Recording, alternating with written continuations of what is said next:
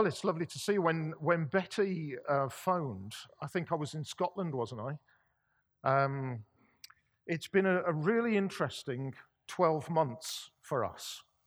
Until the end of June last year, I was the pastor at Ludlow Elim Church. I'd been there for 14 and a half years. And I thought it was going reasonably well. But we had elderly parents that we were traveling back from Ludlow to Hagley, sometimes twice a week, sometimes 3 times a week, sometimes 4 times a week. And it just became to the point that it was just not sustainable. And so we had concluded that it was right for us to move from Ludlow. And then a number of things happened, which we don't need to go into, but a number of things happened that sort of hastened that. And so we left Ludlow about 12 months ago, and we've been living at Lawnswood, literally just up the road from where Carl Bridgewater was murdered just all those years ago. And been looking for a house, and we've now found a house in Hagley, so we'll be closer to our parents to keep an eye on them. At 91, 87 nearly, and 84, that's becoming a bit of a job. And we don't say that in any way. We know that God wants us to care for our parents. We know that. We have no doubt about it. But it just took us by surprise when it happened, as things sometimes do. And then, of course, you think, or I thought, well, we'll get ourselves established back in the Stourbridge area and we'll look for someone. And there's hundreds of people that will want me to preach. And there's dozens of churches that will want me to go and pastor. And we applied for lots of things. And this is the absolute truth. I'm not kidding you. I've applied for dozens upon dozens upon dozens of things, especially Christmas seasonal work. And I got one interview for Pandora Jewelry on Merry Hill. And there is a whole story to that, and if you want to hear it, I'll tell it you, but now is not the time. Okay, ask me afterwards, and I'll tell you. For those of you that know Judith's mum, particularly Molly, she's not at all well. She's going up and then coming down, and it's more down than up at the moment. And so we just, that's where Judith is this morning. So we just need to sort of love her and sort of keep her eyes on the Lord. And of course, she wants to go home, is the truth. She wants to go home. And she's asking questions like, Tim, why isn't God letting me go to be with him? Well, I'm sorry, you can't put your order in for that. So we just have to pray that God will sustain and strengthen. But pray, because that is what we're engaged with. But I do have an interview this week for a role where I might get a job. You never know. I might be financially viable again. And so if you want to, you might like to pray about that for this coming week. And if that's meant to be, then I'm sure that it will be. But it's been a joy to sort of look forward to coming back to be with you. And several people have said, well, how long was it since you last preached? And I think it's got to be probably 16 years, somewhere around there. If you take into account all the other things that have happened. And I can go back even further than that when I first got a call from your father, Jane Walter, to say, would I come and preach on a Wednesday? And people said to me, oh, you're going to St. Paul's? Oh, you'll have to preach the word, and you'll have to preach for at least an hour. And on a Wednesday night behind here somewhere, that's what it was. And Walter and Derek and others who would come faithfully. And then sometimes you'd give me a Sunday and we'd be up here in a pulpit somewhere. And I didn't know which book I was using. And that was okay, that was fine, because I was there to preach, and that's the bit I was looking forward to. But we've known each other, haven't we? And we've loved each other and respected each other. And thank you for your invitation this morning. It's a great joy for me to be here. So I'm going to preach this morning from Ephesians chapter 5. So if you've got your Bibles, and I'm using the English Standard Version. I use all sorts of versions these days. I haven't got to the Quran yet, although somebody gave me a copy of the Quran just the other day. He'd been witnessing in Birmingham, an older fella, probably 70s, and he'd gone into Birmingham, he'd gone to witness, and some Muslims had come up to him and said, you need to read the Quran. He said, okay, I've got to say, I've never read the Quran. And so they gave him 3 copies of the Quran. And so he gave one to me because he thought I needed to read it as well. You draw your own conclusions. So I'm reading from Ephesians chapter 5. I'm going to read verses 1 and 2, and then I'm going to verse 15. And Paul writes this: "Therefore be imitators of God as beloved children, and walk in love as Christ loved us and gave himself up for us, a fragrant offering and sacrifice to God." Verse 15. "Look carefully then how you walk, not as unwise, but as wise, making the best use of the time, because the days are evil. Therefore do not be foolish, but understand what the will of the Lord is. And do not get drunk with wine, for that's debauchery, but be filled with the Spirit, addressing one another in psalms and hymns and spiritual songs, singing and making melody to the Lord with your heart, giving thanks always and for everything to God the Father, in the name of our Lord Jesus Christ, submitting to one another out of reverence for Christ." May God add a blessing to that reading from his word. It'd be quite tempting for me as a Pentecostal minister, I am an Elim ordained minister, it'd be very tempting for me just to take that single phrase, "be filled with the Spirit," and preach on it on this Pentecost Sunday. But the truth is, if that's all I did, I'd be selling you short. And I'm not going to do that. I'd be devaluing the Word of God, and I'm certainly not going to do that. You see, I want to tell you this morning that the Holy Spirit was not given you to make you a sideshow.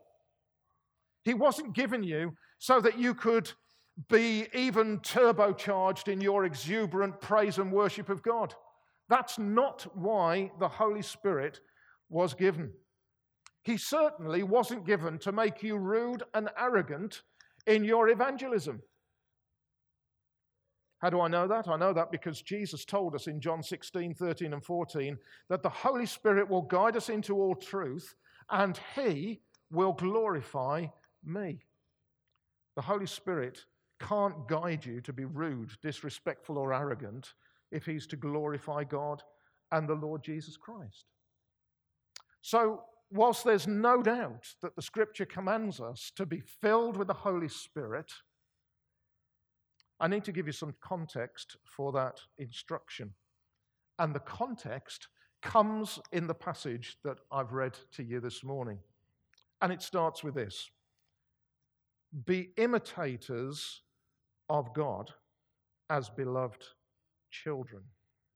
God is your heavenly Father, and Christ is your spiritual brother. How do I know that? 1 John chapter 3 verse 1 says this: "How great is the love that the Father has lavished on us, that we should be called children of God. And that is what we are." Aren't you glad about that this morning? We've sung it, "I am a child of God." That's what you are. Many years ago, I took Judith to hear David Pawson in Birmingham, and it was at the Methodist Central Hall in Birmingham. And in the break, I took her over to a coffee bar, and we went and we sat down. We had lovely coffee, and I went to get gatto, because you can't have coffee without gatto. Come on. We got a nice piece of coffee and walnut gatto, and the lady, she got a table, Judith got the table, and I go to get the drinks and the coffee. It seems to be the way of it. So I haven't really learned that she always gets the table and I always go to pay. I must do something about that. But I went to get the gatto, and the lady said to me, "Would you like cream with your gatto?" What a stupid question. Of course I want cream with my gatto. And she gets this huge piping sleeve, and she starts to pipe cream over the gatto. And I'm just enjoying watching it. And she's about half covered it, and she says to me, "Tell me when to stop." I didn't. She covered it. Do you know, I want to show you that's what the Bible is talking about when it says, "How great is the love that the Father has lavished on you." He's surrounded you. He's covered you. He's gone beyond what you expected. You are completely blessed because you are a child of God. Oh, I'm a Pentecostal preacher. I need somebody to say amen every now and again. I told them at Upper Gornal a few weeks ago, the longer it takes you to say amen, the longer I'll preach. That's right. Oh, I see. Okay. I come on as well. Romans 8, 16, 17, "The Spirit himself testifies with our spirit that we are God's children, and if we're children, then we're heirs, heirs of God and co-heirs with Christ. The Holy Spirit, one of the things he wants to do, he wants to keep tapping you on the shoulder and saying, you're a child of God. You see, I want to tell you this morning, who you are affects how you behave. My dad, when I was growing up, when I discovered girls, I'd get myself all dolled up. And before I went out, he always said this to me. He said, Tim, you're a Coles. Be honorable. Can I tell you this morning? Who you are and whose you are affects how you behave. The effective, spirit-filled Christian life is not just a function, that is something that we do. It's a relationship between him and us. It's who we are. We are spirit-filled people. So Paul, knowing that, says that we're to do what children do best. We're to imitate those that gave us spiritual birth. I've got 2 kids. They're not children anymore, of course, 27 and 24, Matthew and Sarah. Matthew is now flying long haul for BA. Didn't he do well? None of his father's skill and dexterity went to him. He got it all of his own. I tell you, I cannot do that, okay? I've been on a simulator. He allowed me. He got me onto a simulator when he was training, and I crashed the 737 airplane. It was great doing it, but I crashed the 737. He can do it, I can't. He's now flying long haul. Sarah's a teacher down in Oxfordshire. But the problem is this. Our kids imitate some of the things that we do. Sometimes I wish it wasn't true. Because sometimes I see them doing something and I think, that's just what I would do. Matthew bought himself a piece of equipment about 12, 18 months ago. He went to the bank, he drew out some money. I think the advert was for £150 or something. He took £30 out, folded it, put it in his pocket, put £120 in the envelope. He went to get the equipment. He told the man, look, here's the envelope. I've only got £120. That's all I can give you. And the man said, I'll take it. And I thought, that's not right, but I'm sorry. I see something of me. I see something of me. You are your heavenly Father's, and he's put the Holy Spirit in you so that you can live for him. You see, in 1 Peter 1, 15 to 16, it says, as he who called you is holy, you also should be holy in your conduct. Your conduct and your behavior matters. How you speak, how you dress, how you talk, your reactions and your actions, your aspirations. You're to imitate Christ. It matters because God is holy and you are to become more like him. If you allow selfishness and greed and rudeness and ingratitude to be your character, then you are not imitating God. Let me tell you, this is not natural. You need the Holy Spirit within you to war against the natural to produce the godlike character. Ephesians 4:32, be kind to one another, tender-hearted, forgiving one another as God in Christ forgave you. Let me tell you this morning, you cannot get around the fact that in life people will upset you. People will hurt you. People will talk behind your back. Out it. They're rotters. People will take what is rightfully yours, they'll preen over it to show how pleased they are that they got one over on you. And your response is to be gracious and to be kind and to be forgiving. Why? Because that's what God, through Christ, did for you. And he puts the Holy Spirit in your heart so that you can be like Christ. If you're mistreated, if you're misrepresented, if you're physically or verbally abused, trust God to do what he does best, to redeem the situation. In Christ alone, we sang this morning. You imitate Christ when you forgive and show grace rather than try and stand up for your own rights or look for revenge. We need the Holy Spirit to help us. We're to imitate Christ. But that's not all we're to do, because the passage goes on. It says, you're also to walk in love, verse 2. The word walk has the implication of moving forwards.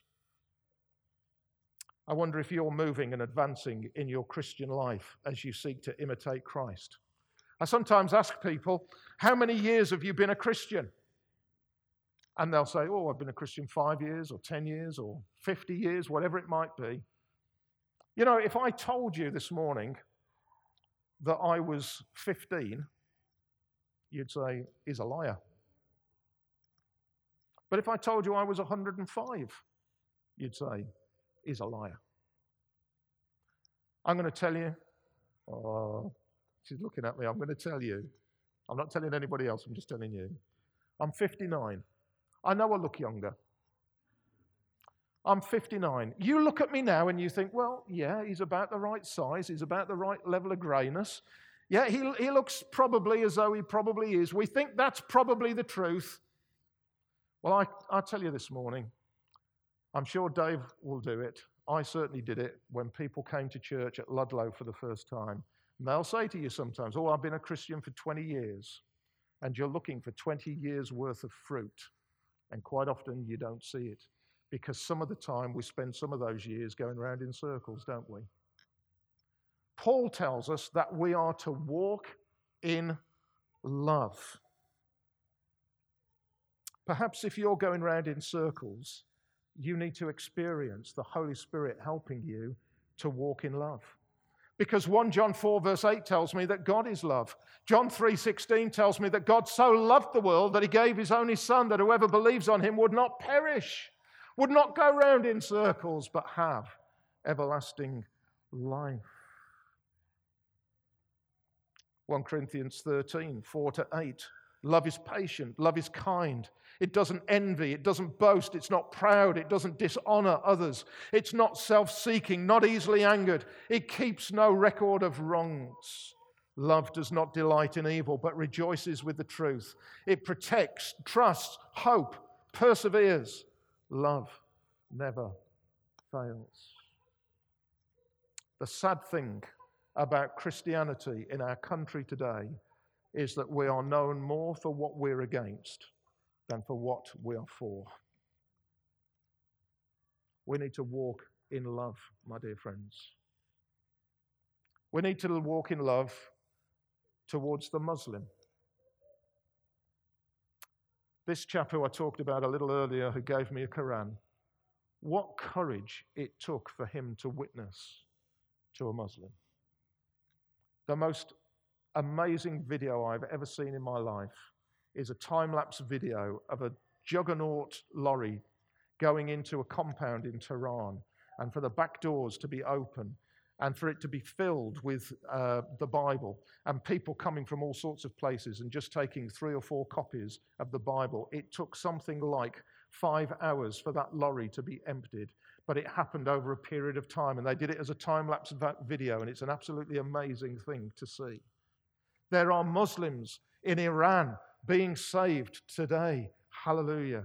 I've seen Muslims in West Bromwich being baptized as believers in Jesus Christ. Hallelujah. We need to walk in love towards our Muslim brothers and sisters. We need to walk in love towards those who are caught in a cycle of drug abuse. We need to walk in love towards those that are caught in a cycle of relationship abuse. Let's not be known for what we're against. Let's be known for what we're for. Let's walk in love. But that's only part of the context, of course, because Paul goes on in verse 15 and says, walk wisely. I think that wise walk is about being purposeful. You see, God has told us what we're to be about. He's told us that we're to make disciples, to witness for him. I used to be really scared about witnessing. I didn't like it very much because every time I tried, people argued and I didn't have an answer. Or people said horrible things to me or did something that made it very clear that they didn't like me. And then one day, I had an experience of the Holy Spirit that I will call being filled with the Holy Spirit. And now I can't stop myself. Do you know, last Friday, not this last Friday, the Friday before, there was a prayer walk as part of the Thy Kingdom Come going on through Shropshire. And I joined it just for a short part in Telford, where I work on a Friday.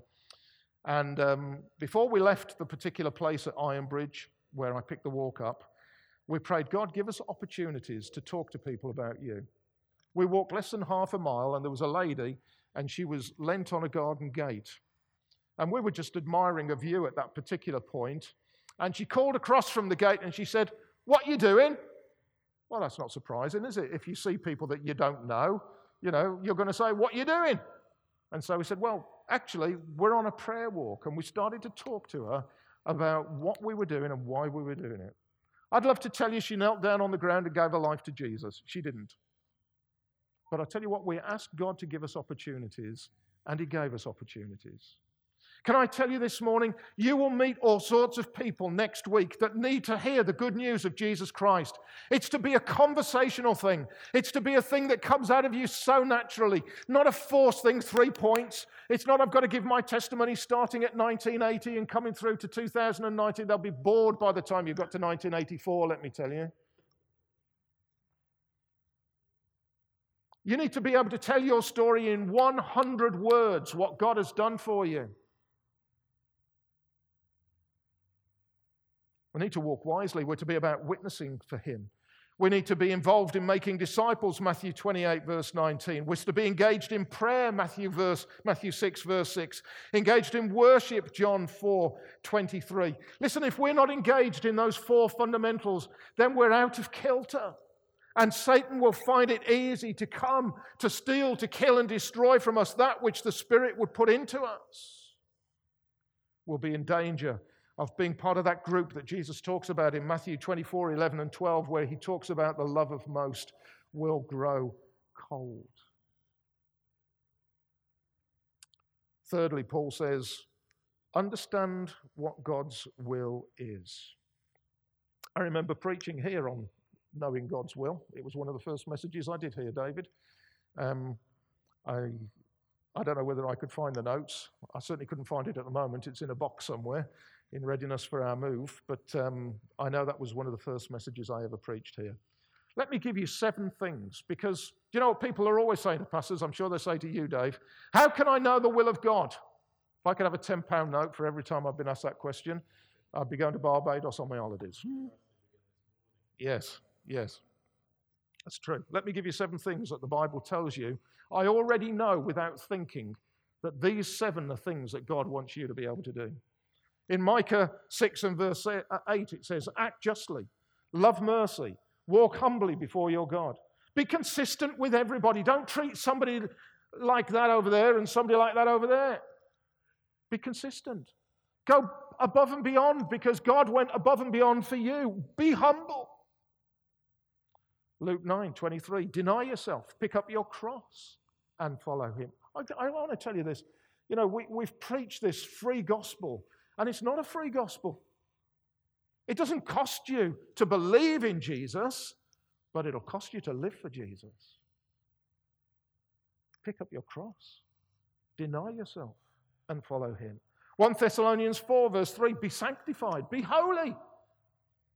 Here's a good one. 1 Thessalonians 5, verse 8. You want to know what the will of God is? Let me give you 1 Thessalonians 5, verse 8. Give thanks in all circumstances.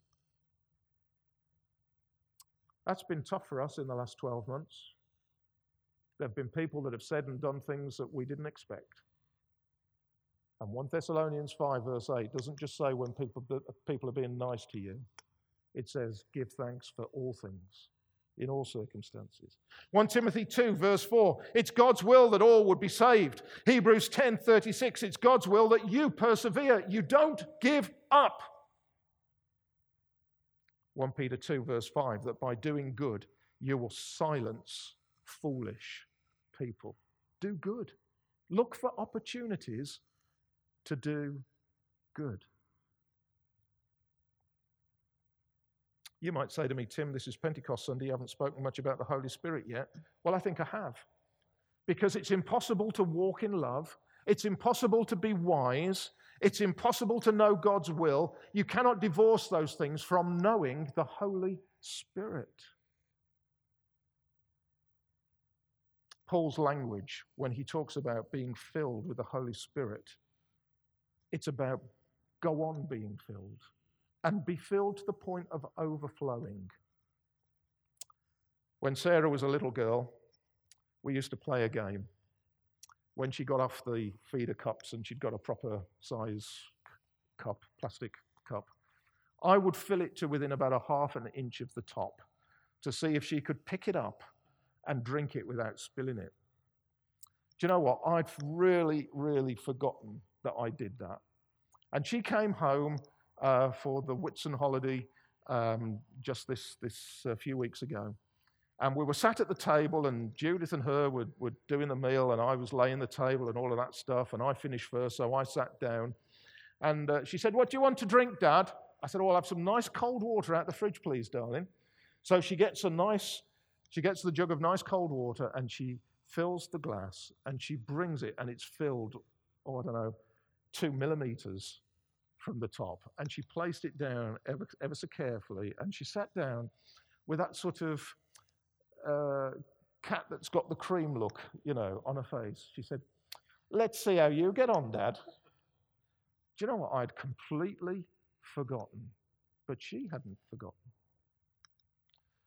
I've got to tell you, I've got a shaky hand. I've always had a shaky hand. I think a few drops sort of came down the side of the glass, which she found incredibly amusing. But it reminded me that God fills us up to the brim because he wants us to overflow. He doesn't want you to exist with something down the bottom of the barrel. He wants you to be overflowing. And he wants you to keep on being filled, keep on being filled, keep on being filled, keep on being filled. It's a bit like, we had a fridge once, we left it at Ludlow, but we had a fridge where it was connected to some water and it just kept refilling. It was marvelous. You kept having lovely ice cold water. It was fantastic. God wants to keep on filling you. And the language that he uses is urgent. It's urgent that you are filled with the Holy Spirit. Because you cannot live for Christ without the Holy Spirit. He comes to bring God's character to you. And without him, you'll fail in what God longs to do through you without the power of the Spirit. It's a universal language that Paul is using. It's not just for the pastor or the minister or the leaders, the deacons, the elders, whatever it is in your particular setting. The filling of the Holy Spirit is for everyone. Everyone. Anyone who knows Jesus as their personal Savior, be they 10 years old, be they 100 years old. They need the Holy Spirit. It's universal. It's unqualified. You don't have to have achieved something for God before you get it. You don't have to have been a church member for a certain length of time.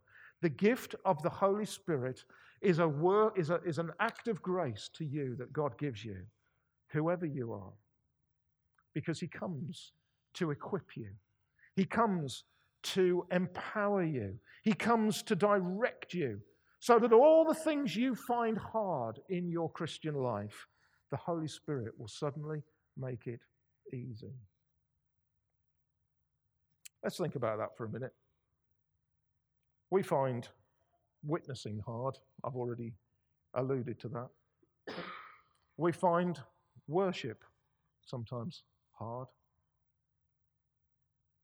We find walking a holy life hard. The Holy Spirit comes to empower you in those areas. There are 23 titles of the Holy Spirit in the Bible. I'm going to preach on every one of them, 5 minutes on it. No, I'm not. Let me just highlight 4 to you very quickly this morning. John 14, verse 6, the Holy Spirit is called the Counselor. Is there anyone here this morning who sometimes wonders which path they should take?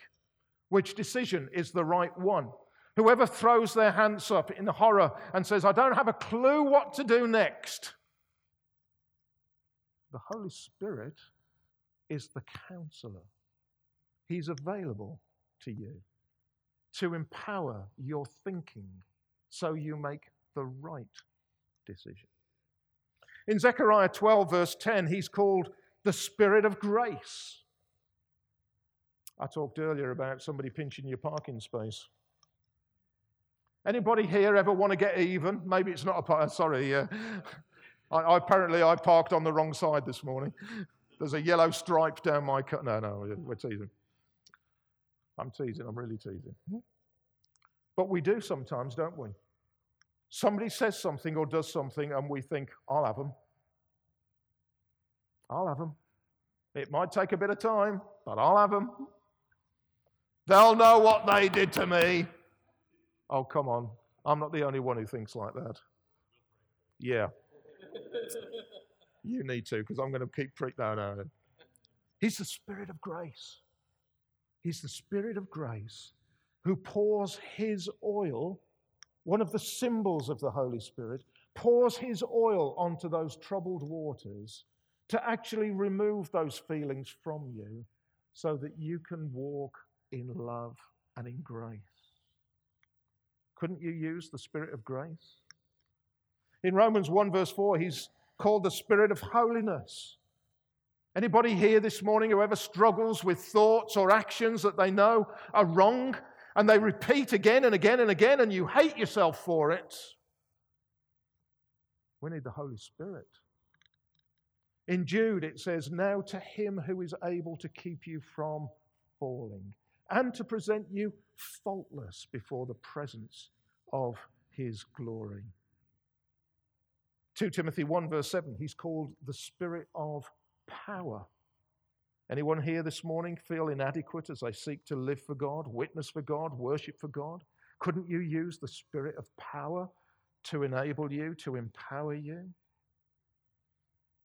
You see, the Spirit-filled life that Paul writes about in this passage, it's marked out first of all by worship. Psalms, hymns, spiritual songs, the melody of your heart. Can I tell you, God doesn't care whether you're a hymn book person or a Hillsong person. He doesn't care. But he wants to hear your expression of love for him coming deep from within your heart and bursting out through your mouth.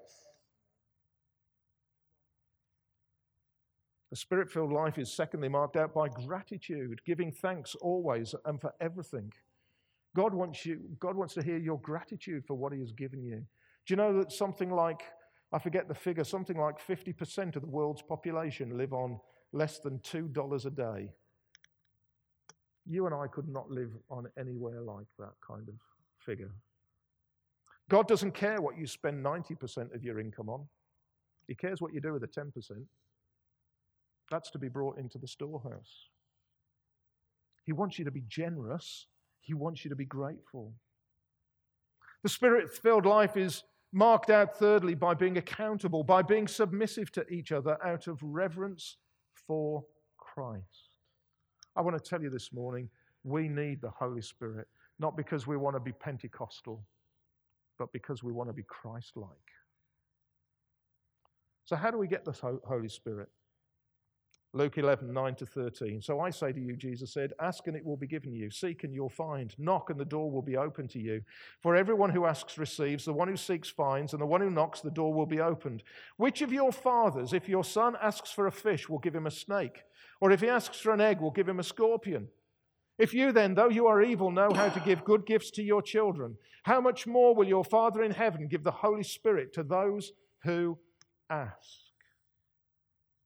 So this morning, all we need to do is say, Holy Spirit, would you come and empower me that I might be the person you want to be? So there's no holes in my life. So I can walk with my head held high. I can walk in love, wisely, and understanding God's will. I can be empowered to witness, to worship, and to walk in a holy way with power. Can I tell you, it's what you need. It's what our communities need. It's what our nation needs. It's what our world needs. are Christians living, imitating the Lord Jesus Christ. We need to be filled with the Holy Spirit. May God help us to ask that we may receive. Let's bow for a word of prayer. God and Father, this morning we thank you for your word. We thank you that it's accessible to us. We thank you that we can hear it, we can read it, we can check it out with all kinds of resources online these days. But the central message is the same. You would know us and you would empower us by your Spirit to be witnesses for you. Lord, send your Spirit that we might be the people you want us to be. And help us to live for you in such a way that others find you for themselves. I ask in Jesus' name. Amen. We'll sing again in a minute, but just as David comes, I've just thought of a little something that I wanted to share earlier. Ludlow, of course, is quite